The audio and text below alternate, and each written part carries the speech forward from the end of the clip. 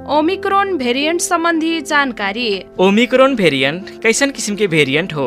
ई कोविड-19 के सबसे पछिल्ला भेरिएंट हो। सबसे पहिले दक्षिण अफ्रीका में ई पुष्टि भइल भेरिएंट हाल नेपाल लगायत तमाने मुल्क में भी देखा परल बा। ओमिक्रोन भेरिएंट कितना के संक्रामक बा? ई भेरिएंट देखा परल दक्षिण अफ्रीका तथा अन्य मुल्क में संक्रमण दर एकदमै बढ़त गयल बा। बाकिन ई ओमिक्रोन कितना के संक्रामक बा कहना अभिन तक स्पष्ट होए के नाई सकले बा आ एकरे बारे में थप अध्ययन होत बा।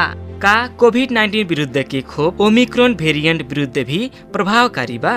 ओमिक्रोन भेरिएंट एकदमै जल्दी फैले वाला भेरिएंट के रूप में देखा परल बा।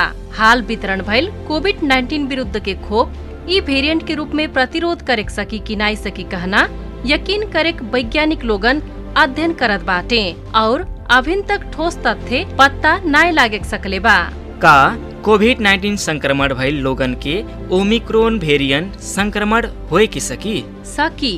पहिले कोविड-19 संक्रमण भइल लोगन के समेत फिर से ओमिक्रोन भेरिएंट के संक्रमण होए के सकी। तब ई भेरिएंट से बचे के खातिर का करे के परी? कोविड-19 के अन्य वेरिएंट जैसे ओमिक्रोन के संक्रमण से बचे के भी सही तरीका से मास्क के प्रयोग करे के चाही, भौतिक दूरी कायम करे के चाही, समय समय में साबुन पानी से हाथ धोए के चाही, सैनिटाइजर के प्रयोग करे के चाही, भीड़ भाड़ नाई करे के चाही, हवा आवत जावत होखे वाला स्थान में बैठक लगायत के सब जन स्वास्थ्य के मापदंड के कड़ाई पूर्वक पालना कैल जा आ कोविड-19 विरुद्ध के खोप लगवाइल जा।